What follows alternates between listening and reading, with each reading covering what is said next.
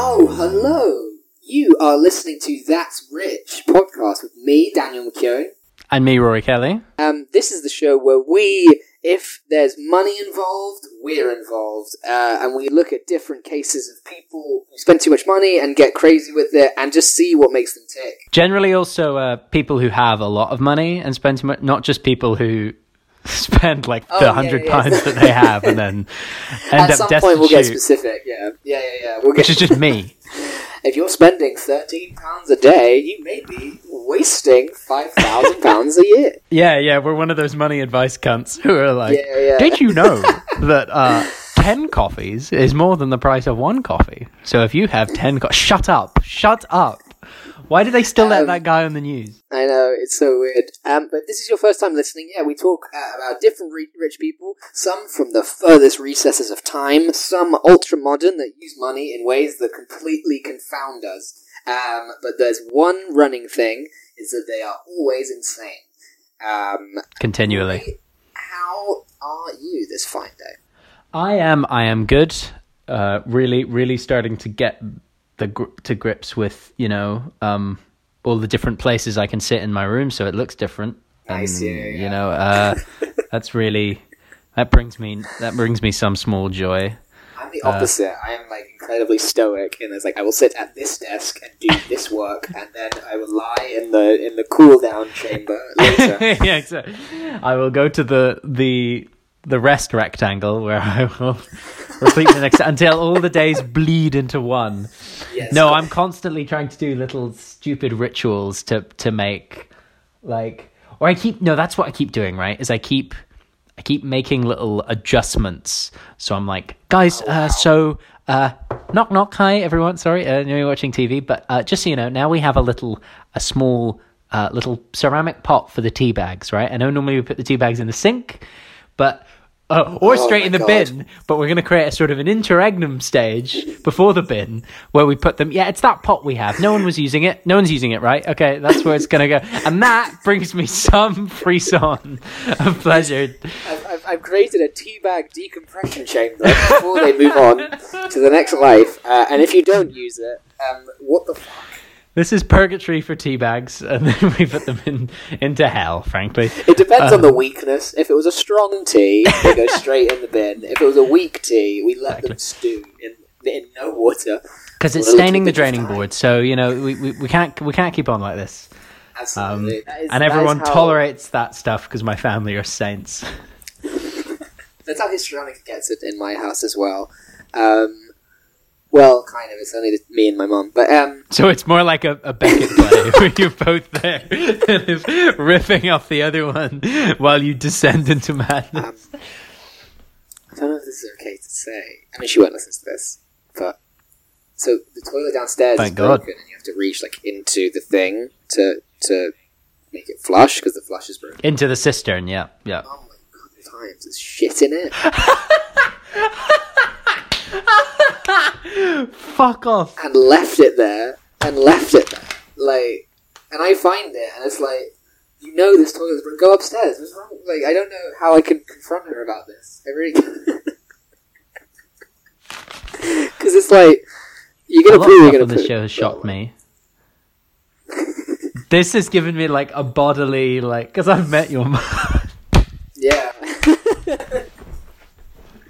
Just like a pet or like a child. Where we're going to be for the rest of my life, because I'm never going to forget this. I don't feel any, regret or any worry about hearing this, because Mum thinks that this podcast is a blog, so she doesn't quite know the difference. My dad thinks we're recording an 8-track cassette tape, which we're going to release in next year. My mum thinks we're doing Sing Street. Yeah, I'm just trying to think how I would ask my mum if she could not just lay a log in the toilet and then refuse to, it doesn't flush. Well, then go upstairs. I get it. I don't want to reach my hand in there either, especially not right now. But come on, there's only two of you in the house. I know, right? Yeah. What do you think would happen? Do you think I would fly? Yeah. Where do you think this is gonna go? Oh my god! Wow. But if this is your first time listening, we basically, we talk about the way we break down our show. We kick off things with some minor royalties, which is where we keep up to date with the everyday and the lives of the rich and famous. And then we look at a specific figure that one of us has prepared. This week we've been a bit slacking on the minor royalties, which is why I bring it up, because there has been a lot of drama in rich people culture. It's been that we've kind of skimmed over, and I'm the one who did the work on this episode. Fuck, I'm sorry. Shit. I prepared this week's topic and figure, and I wanted to tee it up by asking Rory, in the current state of the UK, given our history and everything, what is something that for you makes you feel proudly British? That actually, like, with no guilt, no colonial undertones. What? None? No colonial guilt? Like, none. Good luck, man. I can't take a piss without feeling colonial guilt. No, I'm kidding. Yeah. Oh, that's a really good question. Yeah, do you want to tell me yours? Yeah, I'm... Yeah, sure. So mine are... because I spent a long time thinking about this, because it was something on my mind. Mine too. So mine are Russell T Davies era Doctor Who. It's just so... It's a lot of good things about England, like bloody chips and... chips and beans on toast and chips and the word Kelly said a million times.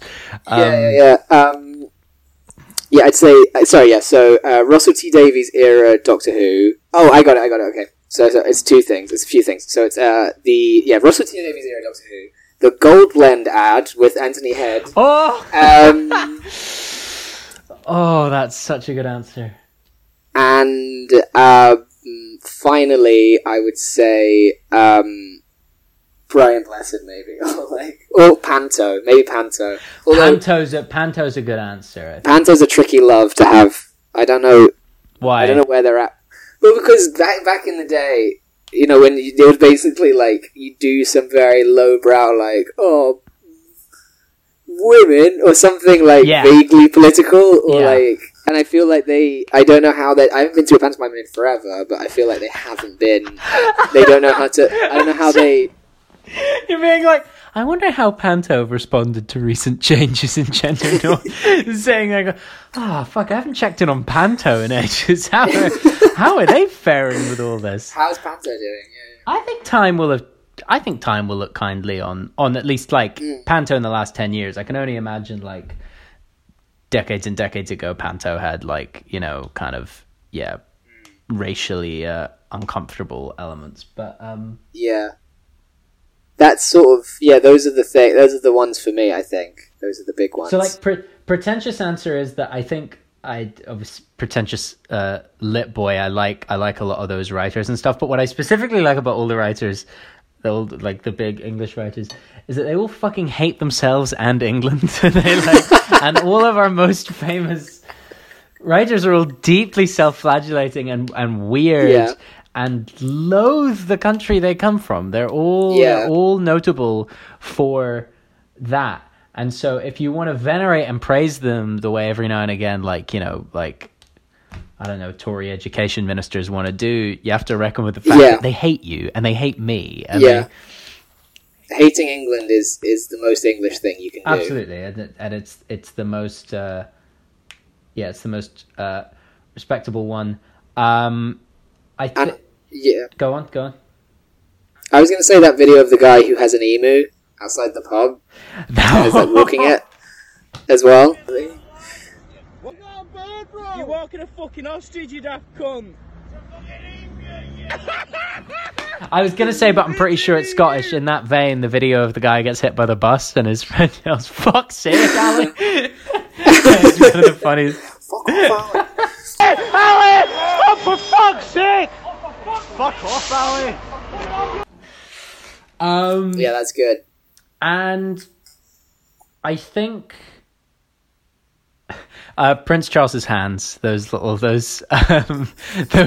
you've seen them, right? His gross, swollen, red, doughy hands. Oh my god! I'm really happy that, our sovereign has That's good because he has to shake a lot of hands too. No, he's got these tender little paws that look like And to all of those things we've mentioned, I would add our figure this week, which is one Stormzy, UK artist Stormzy, who I really wanted to talk about a couple of things, just specifically his treatment in the media, and also the performances that he has done. Because I know a lot of you people out there will be like, he isn't that insane. Just wait. Just see how you feel.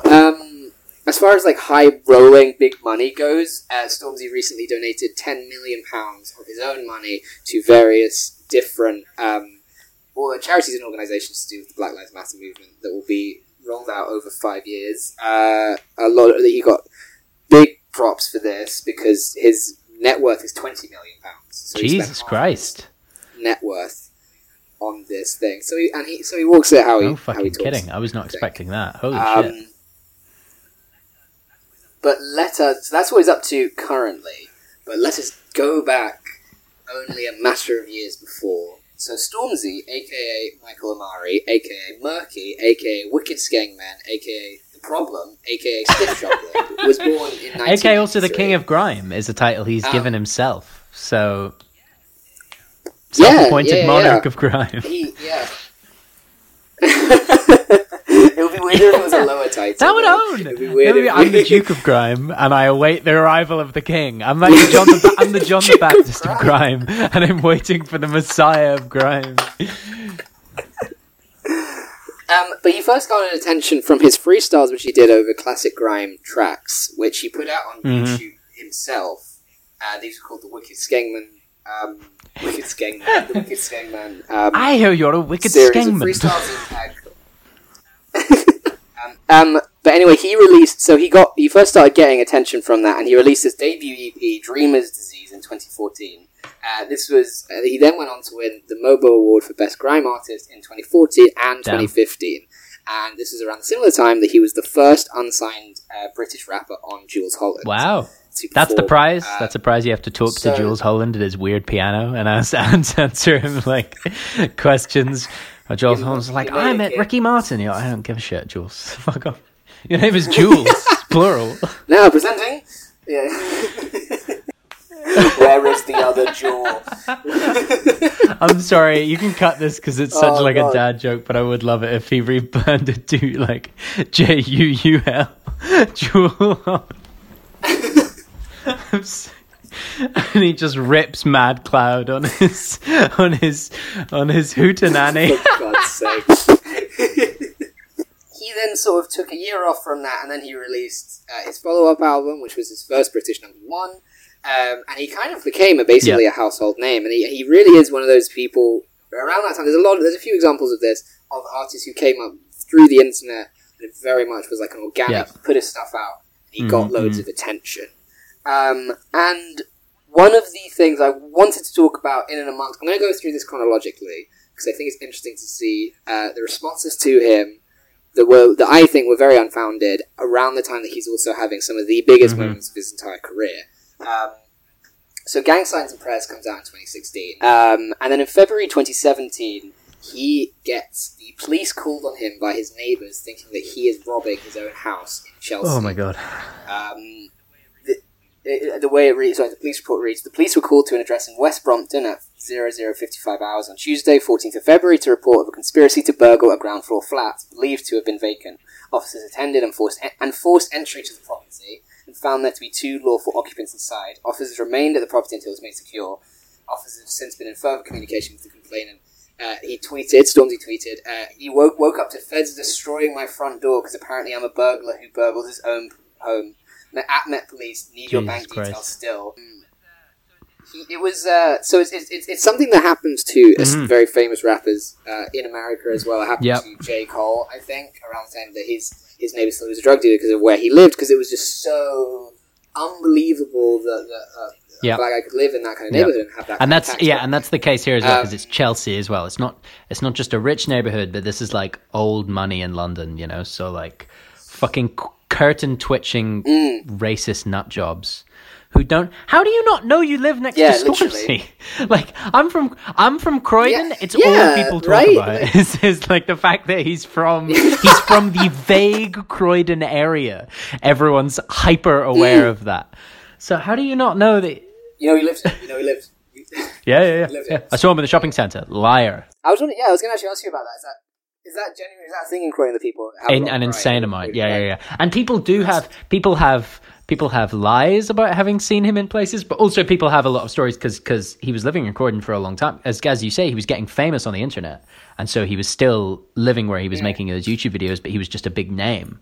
But he hadn't gone anywhere. He hadn't made that much money, and so people did see. I have family members who've seen him. My sister was on his Instagram once, posting fan content. Yeah, really. That's That's my Croydon story. And that's her claim to fame. Get that around the fire. Like, my sister was on Stormzy. One day, the king was passing through the square, and I dropped my neckerchief. The king of rhyme. Exactly. No, but it's just one of those really cursed things. It's that it's what I read up on. There was an opinion piece about it by Remy Joseph Salisbury at the time, and he talks about the white gaze. There's always the white gaze of people. White people and black people think that they're always a threat, they're always an outsider. And what they see instead is a figment of their imagination, an imagination that has been collectively constructed for centuries in the place of black humanity. They see the black monster, and it's really it's the same logic you see, the same gaze, because there's not logic. Sorry, that led to the arrest of Andrew Boateng the other week in Manchester. Exactly, his 13-year-old son. And it's the same. Exactly. So it's just a very myth of black criminality and everything, and particularly disrupting an area like Chelsea, which is wealthy and white, and thus, according to those definitions, according to many of the people who live there, should exclude people like Stormzy. And so, if he's there, it must be illicit. So, and it's at a similar time in June that year that he plays at Glastonbury Festival for the first time. Not headlining, that comes later. But he talks about Grenfell, because he was very much involved with the Grenfell survivors and the Grenfell Tower stuff. So he said on stage at Glastonbury in 2017, in light of recent events, I'm just going to say this. We urge the authorities to tell the fucking truth, first and foremost. We urge them to do something. We urge the fucking government to be held accountable for the fuckery, and we ain't going to stop until we get what we deserve. Every possible use of the word fuck in that scenario. Noun, adjective, I know, it's a beautiful creativity. That's why he's the king of crime.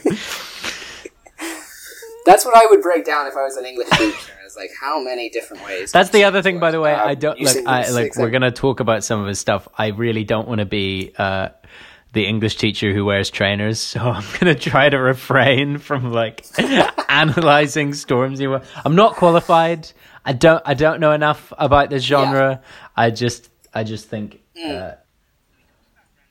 So he talks about Grenfell that's in June. 2017, and then in July 2017 he gets confused with Romelu Lukaku, who is a football player for Everton. There's basically a story that he's moving to Manchester United from Everton for a £75 million move. I'm not going to dwell too long on the football stuff because I don't know. I'm not even sure what that means. Yeah, I guess he's just. So he's moved there, but they use a picture of Stormzy instead of the picture. Those aren't even nearly the same. They're different fields. No, I know. Yeah, they're not. Yeah, and it's basically they just go for that. They have a folder on the desktop of the computers in this media office that just has black person JPEG, and it's got a single JPEG in it of Stormzy, and they use it whenever they need it. They just copy and paste it in. Yeah, they just don't. And it was in the Irish Herald, and basically he tweeted out, "I don't find none of this funny, by the way. Don't want to sound like the party pooper who missed the joke. ... And then the news. This is the first in a running series of people not having quite as good a response to Stormzy as you think they might. But one of them, they were sincere apologies. We don't think it's funny either. as if it's that was so joke. It wasn't a joke, Mr. Stormzy. please, Mr. Storms, please don't be bad at this. I'd just like to say about his like Grenfell thing as well, just briefly. This is an issue that he has like picked up, and obviously there's a lot of talk about like celebrities and activism, and they're in some ways very limited roles, and I don't want to like, you know, armchair analyze the way everyone does it, but I think it's so cool the way he does it, because there's a commitment to just like hammering home this issue. And I'll say all sorts of performances. Say at Glastonbury, I'm sure we're going to get onto this, but he says it at the Brit Awards as well. He names Theresa May by name, the Prime Minister and the then Home Secretary, and makes it, you know, explicit. Well, let's jump to that. Yeah, let's jump to that, because basically, so in 22nd of February at the Brits, 2018. He does a version of his songs. It's this very cool, like in the rain on the microphone, which I watch it and I'm like, how is the microphone not broken? How do they make it waterproof? I had the same dumbass I literally was like, wow, a waterproof microphone. Yeah, but he's actually examining the complex, you know, he's using gospel to examine the complex relationship that his new art form has to know. But that microphone is fine. There's so much water in it. I suppose the electricity is almost a response to the water in his music, you know? So I think that's what he's trying to say. Yeah, thanks, man. So he said he did a sort of freestyle at the end of his song, Blinded by Your Grace, where he says... Yo, Theresa May, where's that money for Grenfell? What, you thought we just forgot about Grenfell, you criminals? And you've got the cheek to call us savages. You should do some jail time. You should pay some damages. You should burn your house down and see if... That was a really... Because I think Grenfell was still very fresh in everyone's minds, but was beginning... The media narrative was beginning to move on. Absolutely. From it. But also what's going on there, and this is, I think, a really important thing, is that, like... The Brits suck, right? The Brits are the most fucking, like... The most notable thing about them is that they're terrible, but they're terrible in loads of really specific ways. So they're generally boring and generally rubbish and generally kind of a big love-in for the shitty British music industry. But also they're politically lame, right? Because the Brits were like are a good example of the mainstreamifying of all kind of maybe what trends in British pop culture that could have been kind of countercultural. This included them having the fucking then leader of the opposition, Tony Blair, give an award. Can you imagine being so lame as to inviting Anthony Lyndon Blair to present one of your awards in this, because it was this Cool Britannia thing. So part of what's going on there, and this is Grime did this more generally, and again, music is so not my area generally, but just looking at British culture more broadly, definitely brought back a kind of countercultural element, and certainly to like, you know, the just dead, neutered corpse that is the Brit Awards, like bringing back some kind of like energy and political dissent to it was really fucking cool and necessary. I'll sum up what you said. Jack Whitehall hosts it. Exactly. Do I need to explain any more? By the way, when you talk about things that are proud to be British, the worst elements, the pompous Bond guy, like yeah. But also, just to add to that, this was in a run-up of, there was a lot of, Stormzy around the time of the last election was very political and very engaged. He showed his public support for Jeremy Corbyn, and introduced him at the GQ Awards, which I don't know if he deserved the award. He got like Politician of the Year, which was like a little bit... I just think you shouldn't give politicians awards, maybe. But it was not... So basically what I wanted to bring up in the run-up to the Brits, so this was... the GQ Awards was just before, and he called Theresa May a pagan to a sea of people who didn't know what that meant. So there was this weird story that went around where they thought that he called her a pig, and it's summed up by Alistair Campbell in a tweet where he said, "Appalls for tweeting last night. Stormzy called May a pig. Seems it was pagan. Good to learn new words." Oh my god, there's so much good there. Mr. Campbell, sir. First of all, it's a great insult. I'm a little unclear on what it means. Like, oi, Theresa May, you worship nature, and you're a pre-Christian. I don't. But also, yeah, Alistair Campbell figuring out what the word pagan means. Oh fuck me, that's so. It's basically a waste man. Oh, is it like? Oh, okay. I wasn't sure if it was. I thought he just meant generally. It's like a thing, yeah. Yes, but also...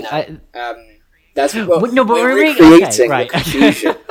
Okay, it may seem like we just made the exact same mistake, but of course we didn't, because we didn't just hear it and assume it was pig, because pagan is a word. Like, whether true. or not I need to know its context, I know it. Did he say pagan? Pygmy? She's having a pagan? So yeah, so basically, like, he's always I guess it shouldn't have come as a surprise that he would call out Theresa May at that point.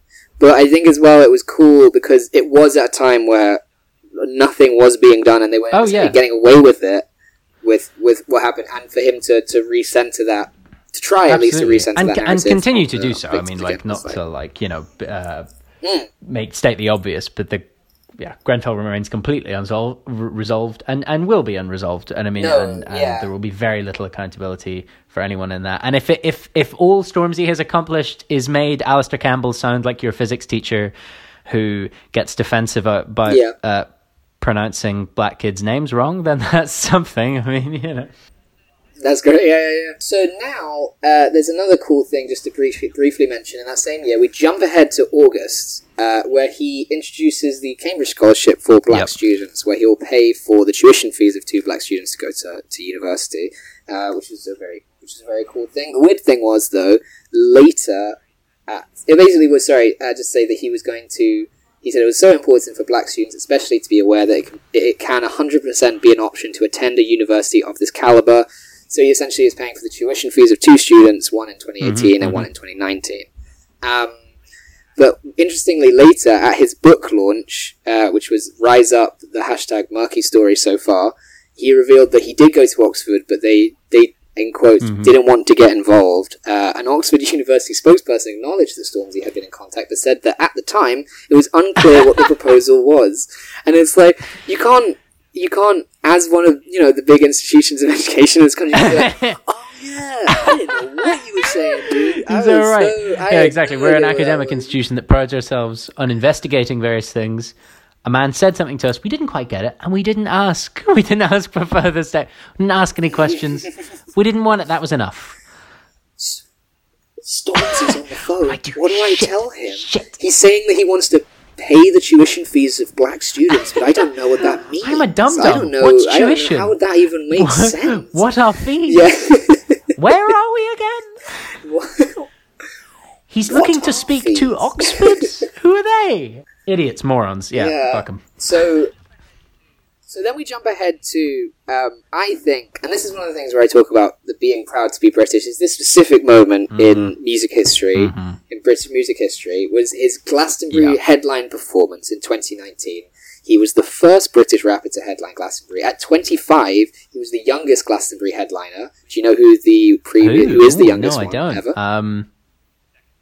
Who's the second so he's the second youngest. No, I don't know. It was David Bowie in 1971 at the age of 24. Good shot. Oh, wow. That. Sorry, that was... if you can believe it. That was a bit 24. Of a buzzcock comment, but fine, you're alright. Go on. Yeah.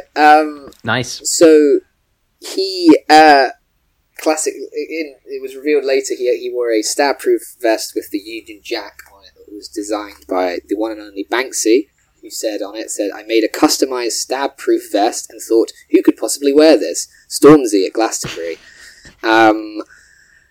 It's nice that he, can use... It's not like some edgy take, you know what I mean? It's not Dismal Land. He went from Dismal Land to that. That's reining himself in a little bit there, yeah. Banksy, who is maybe... Actually, I'm going to say as well... I have no idea if Banksy is British, but that he does a lot of work in Britain, and he's certainly associated a lot with Britain. The fact that one of the artists who we're most proud of is a total hack also makes me he's like our proud national actor who's like, I made 2 policemen kiss. Okay, thanks, Banksy. You fucking loser. That was a cool look though. I didn't know Banksy was involved in that. That did look that was cool. Yeah. In a review from Enemy of the event, it said that he was not too big for his boots at all. All right. quoting his famous song. Too Big Why for do we Your do Boots. this? Why do we? Okay, so we're noticing a theme here, which is that, and I'm sure this podcast counts as this as well. But like the way people react to this guy in the British media is so lame. Like we can't. Ooh, yes. Yeah, he's not. Yeah. Yes, yeah. So of course he played his hit Vossi Bop, which came out is on the album Heavy as the Head that came out in 2019. Has the lines in it. I can never doubt Chuck Norris. I hate to tell tales out of school, but it did get back to Boris, who said, I want to pay tribute to Stormzy. I'm a great enthusiast and admirer of Mr. Stormzy's work, and I think he's one of the great lyricists and poets of our time. And I want to thank him for his rousing endorsement of the Back Boris campaign. Back Boris, I think, was what he said, Christ. and there may have been some problem with the acoustics that caused him to be Boo briefly earns. misunderstood. They're saying Boo burns just like, or that's Boo not- earns. Fuck, man. But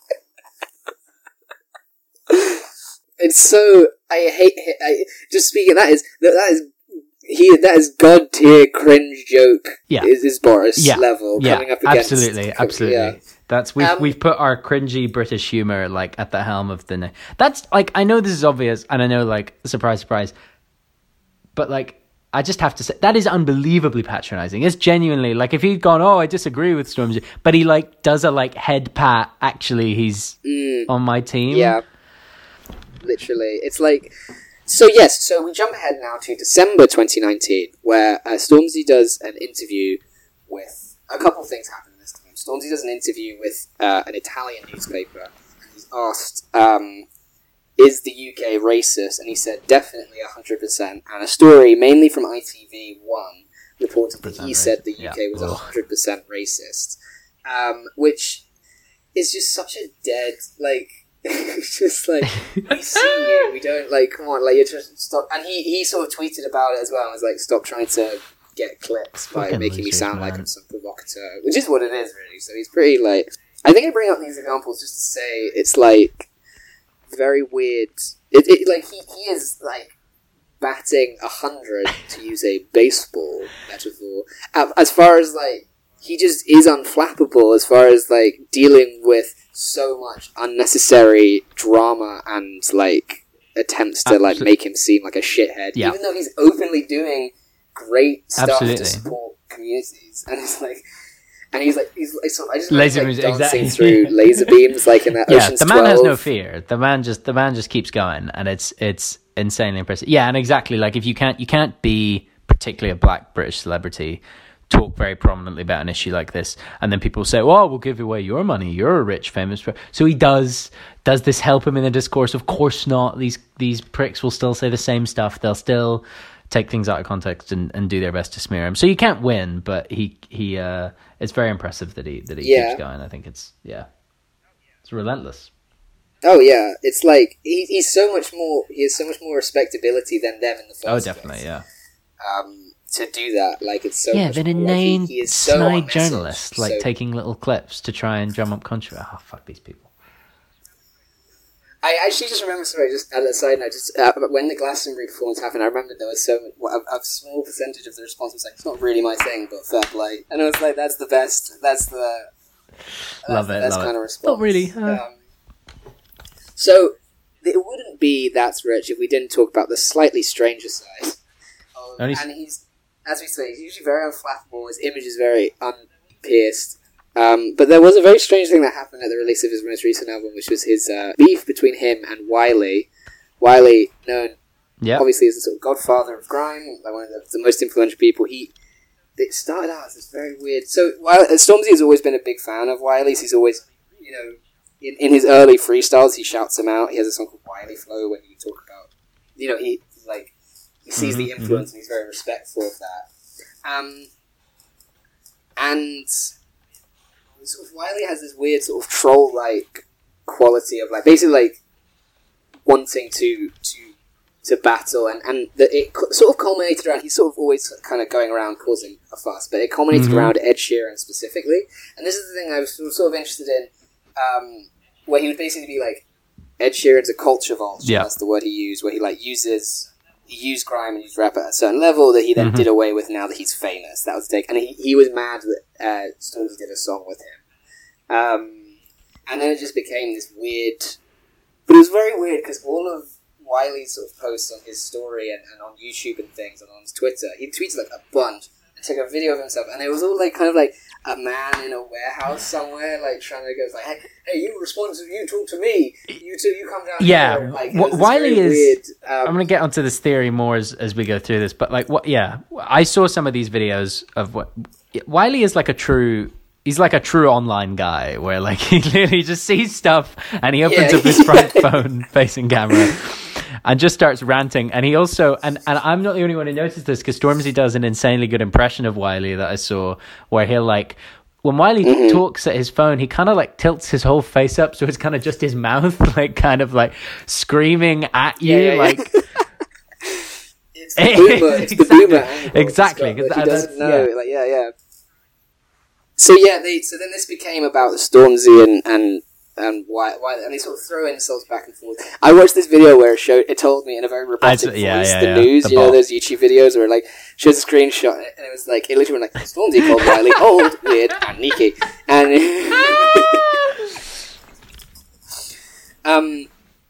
he sort of talks about, there's another video of Stormzy where he talks about he can be quite, like I was saying, he can be quite jealous, Wiley, and I think that kind of holds up because it's a bit, after he said that, Wiley responded saying like, you were in the studio with Jay-Z and he's like 50 odd, he's pretty old. Alright, Wiley, I'm sorry, man. That wasn't like, this is like you were weird and neaky. Do you want to address those? Yeah, the age thing seems to be a recurrent theme in the diss tracks as well, where he like quite clearly doesn't like being... Because he is a good deal older than Stormzy, isn't he? I don't know how old he is, but he looks... I mean, and he's sort of a different generation musically. Yeah. So basically, it culminated in the classic rap beef of sending verses back and forth, or sending songs back. Diss tracks, I believe they're called. The first one was... Yes. Yep. Yeah, okay. Not so, Jesus.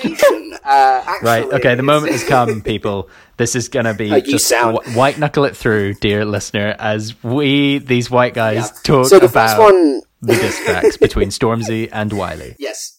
So we start with Idiot Skengman 1, and then Stormzy responds with Disappointed. No. Okay, I have a firm take on this. Okay, right. And then it was Idiot Skengman 2. Still disappointed. Still disappointed, which made me laugh at the time. It was like, I don't feel any different emotion. And then it was Idiot Skengman 3, and then it was kind of resolved, and it was kind of group wisdom, communal wisdom with the... My take on this is that, as we were just saying, Wiley is like a boomer who's mad online, right? Like, he has the boomer angle. Stormzy is much younger, and Stormzy, the way he handles this, is so much of a better approach to being mad. Because what this is fundamentally, right? There's all the musical element to it. This is fundamentally an argument online, right? This is just a mentions feud where you just go off, or those... like 100 comment Facebook threads where people go insane at each other. And what's the one rule, and Stormzy knows this because he's younger, what's the one rule of arguing online is don't care, right? Don't get care mad. That's that you don't want to be seen to be a little care boy. Yeah. And so exactly. And so Wiley comes up with these very aggressive, like heavy songs, and Stormzy calls his Disappointed, and says that he's not mad, just disappointed. Not mad. Keep saying you're not mad. I'm not even mad. I'm actually laughing. And he like makes the little video. He makes these little videos, and he's got his cup of tea and stuff. And this is like a big meal, and like, but like that's the whole thing. Keep your distance from the whole thing, and he owns. It's so good. If you think the next one I'll be mad, I'm still disappointed. Exactly. I can't stress how not mad I am. Even though he's quite clearly unangry I am. Right? Because. So that's the other thing, is the content of these is crazy, right? Because I would say, I'm not an expert, but I would say Wiley's are fairly conventional diss tracks. There are lots of insults, and Wiley's main contention is that he's the godfather of this genre, and exactly, it's standard, you sold out what his accusation was. Stormzy's are super weird, because the first one is like really not mad, where he's like, you know what, I like you, I'm just a big deal now, deal with it, I brought this genre forward. I don't want to dislike you. You know, we're fine. Just disappointed. The second one is called Still Disappointed, right? You think you're going to do it? It's basically like a true crime podcast about how apparently Wiley moved his mum to Cyprus for some reason.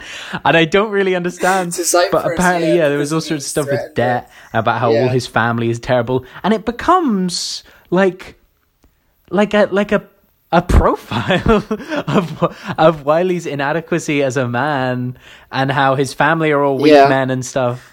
Because Stormzy starts saying, like, I wish I could take care. Yeah, and he goes on, Stormzy's like, I wish I could take care of her and stuff. Yeah, and it's like... is, I want to care for your mother. Yeah. So the whole thing, and he still kind of keeps this aloof thing. He goes, like, it's shot in, like, I don't know where it is. It's, like, under an underpass or in a car park, but with loads of, like, paper that's on fire. And it looks gorgeous. It's really well shot. And he has video, and Wiley's done... It's a gorgeous video. It's good. It's well shot. It's well lit. And he still has the mug, and it's like ha ha ha, whatever. But it's not. I'm sorry. He's quite clearly mad, but he knows what's the rule. Don't care. Don't be care mad. It's error number one. No, I care about your mother. And that's the difference because he starts by pointing out that Wiley loves making jokes about mothers, and then he goes. And then he says, I'm not going to make a joke about your mother. I'm preoccupied about it. I really care. I really hope she's all right. Genius. What a guy.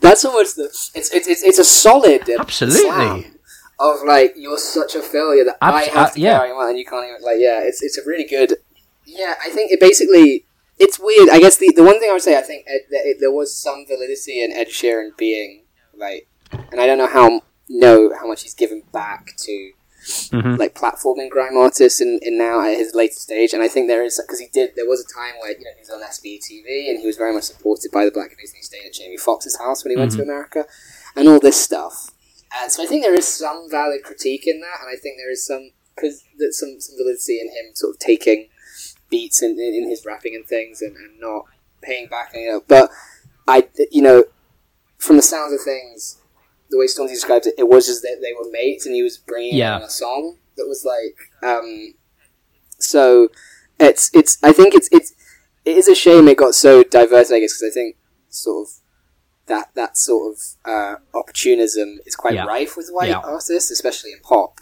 with the likes of Justin Bieber and things. And I think grime is such a specifically English, specifically black English thing. So I think there is some validity. So it kind of sucks that it was being carried out by, the man in his, undergarments with a shotgun chasing Ed Sheeran off his wall. And also then targeting Stormzy in that as well, where it's like, maybe he's not the target here. Yeah, and I think, I think it was essentially not that deep in the grand scheme of things. But it was just for me, just seeing, like, it's like, you sort of see the growing pains of that culture going mainstream in a way, because you see Wiley doing, I guess, essentially found footage, or like it's like a western, the way he films his one, and sort of there's this glossy, and you can see that Stormzy had like 14 million views on his, and Wiley had like 300,000. So you see there's this between weird, because even clashing, and there's this weird, and clashing is a whole thing in grime. Apparently, like, you have to, you do send verses back and forth, and you try and upset the other person about their mums and stuff. But it's just, so it was a weird. I think that's why it came across so strangely, at least in the way it was reported in the mainstream. It's like, oh, there's beef, but it's like combined with, it was just very. I just found it very odd, and it was very like.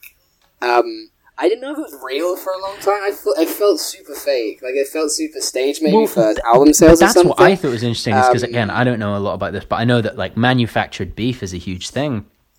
This one didn't seem manufactured at all, because of the way that, like, it does seem like Wiley's deeply jealous, and also that, like, the different responses Stormzy gives, which is kind of just not really a response, where he just kind of says, I think you're overreacting.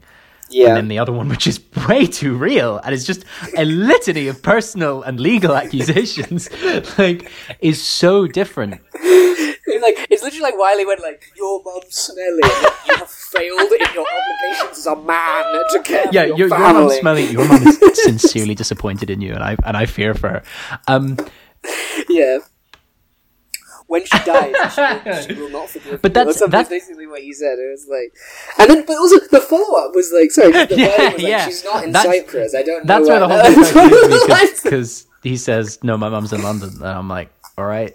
That seems like a really specific accusation. I'm kind of still inclined to believe the first guy, but all right. Yeah, I don't think she is. Yeah. No, but you know what's super bizarre about this is that because you've got this kind of generational thing going on, and about the kind of soul of this genre and stuff, and all of that would seem really like, again, like, so this is like a really cringe, like, cool English teacher thing you hear all the time, which is like, these are like when poets would find, kill me, just kill me now. Having said that, there's a line in Wiley's second diss track where he literally says, "We're like Achilles and Hector." he casts it as like a classical battle. So I'm like, I kind of can't not do that take when Wiley is. But I do think there's they know the kind of fight they're having, right? They know that it's a. Yeah, absolutely. I think artistically, it's not just personal beef. They know there's something artistically at stake, which is actually really cool. Yeah. He's low-key, I think, kind of a dorky dad, which I quite enjoy. There's some interviews where he's like talking about, he's like, I love Adele, the incredible I love tweet thread where he plays his Dolly Parton's Jolene. His musings on Jolene, he's just like, what? She sounds like a little Jessie. She sounds like the most. She knows what she's doing. Is Stormzy's take on Jolene? She's conscious of her sins. No, that's exactly it. So she lives around again, the you don't have to corner. leave this in, but this is what I said. Exactly. This is what I was saying. Is Stormzy has this tweet thread on Jolene where he talks about them as characters, and that is how my that's the music. First of all, that all my like extended family are into, and that's how they talk about it. Where they're like, oh, that Jolene, what a devil, and I'm like, this is a song, and it's playing right now, and you're talking over it to me about this. And that's also Stormzy's take. Yeah. It's almost, he is this close to talking about how broken Jennifer Aniston was by Brad Pitt. I guarantee you he has a take. I guarantee you he has a take on it. He might be the wrong generationally, but if he found out, he would care. Yeah. Absolutely. Spiritually, he is, yeah. But yeah, that was Stormzy. I don't know how much the Wonka scale applies in this scenario, so I think we're just going to leave it for this week. But if you like what you're listening to, please check us out on our social media. All our updates are coming from there. So it's That's Rich Podcast on Facebook and Instagram, and then Rich_podcast on Twitter. And you can find us basically wherever you get podcasts. Any final thoughts? No, I'm good. Just everyone stay safe. Hope you're managing well enough in shitty lockdown, and thank you for choosing us to ramble in your ears about things beyond our ken.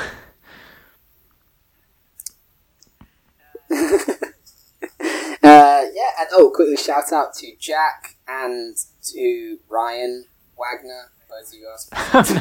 I didn't know we were doing shout. Thanks for listening. I appreciate that. And then I was going to ask what were the criteria, and they just asked. So ask for a shout out. It's just one. If you ask, I'm not easy to buy. Not even pay. Yeah.